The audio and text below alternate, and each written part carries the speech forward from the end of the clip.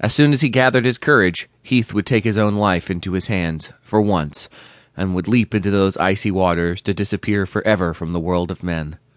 Just 2 hours before, he'd been over at the Sullivans' house at a New Year's Eve party thrown by the parents of Sam Sullivan, captain of the Havenwood Sixth Form school football team. Heath hadn't wanted to go, but his mother had insisted. She'd sat down with him at their kitchen table in the small cottage that was all she could afford since his father had left them. She was fading slowly with the years, like the flowered tablecloth she rested her elbows on. "Heath, I know it's not easy for you, socializing with these other kids," she'd said, brushing a strand of his long blonde hair away from his face. 17 is a hard age for anyone, and you're not like them. Heath was average height, and still carried some of his baby fat.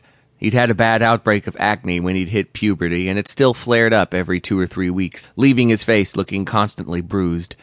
And he was gay, a big deal in a small English country village like Havenwood. "But you have to start somewhere." Her voice was hard as steel. "I want you to go to this party tonight and enjoy yourself." She adjusted her skirts, smoothing out the fabric. "Who knows? Maybe you'll make a new friend."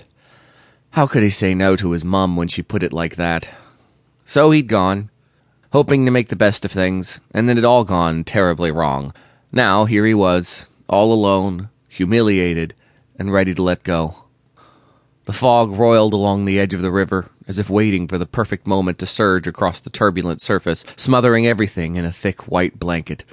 He loosened his grip. "Hello?" a voice called. A young man materialized out of the mist at one end of the bridge. Heath stared at him in the moonlight. Who in bloody hell was out here so late at night? He was tall, slender, beautiful, dark-haired where Heath was blonde. He wore black jeans and a black shirt, open at the collar. He strode up to where Heath was perched precariously over the water. "May I join you?" His voice had a strange accent to it. Maybe Gaelic? Definitely not English.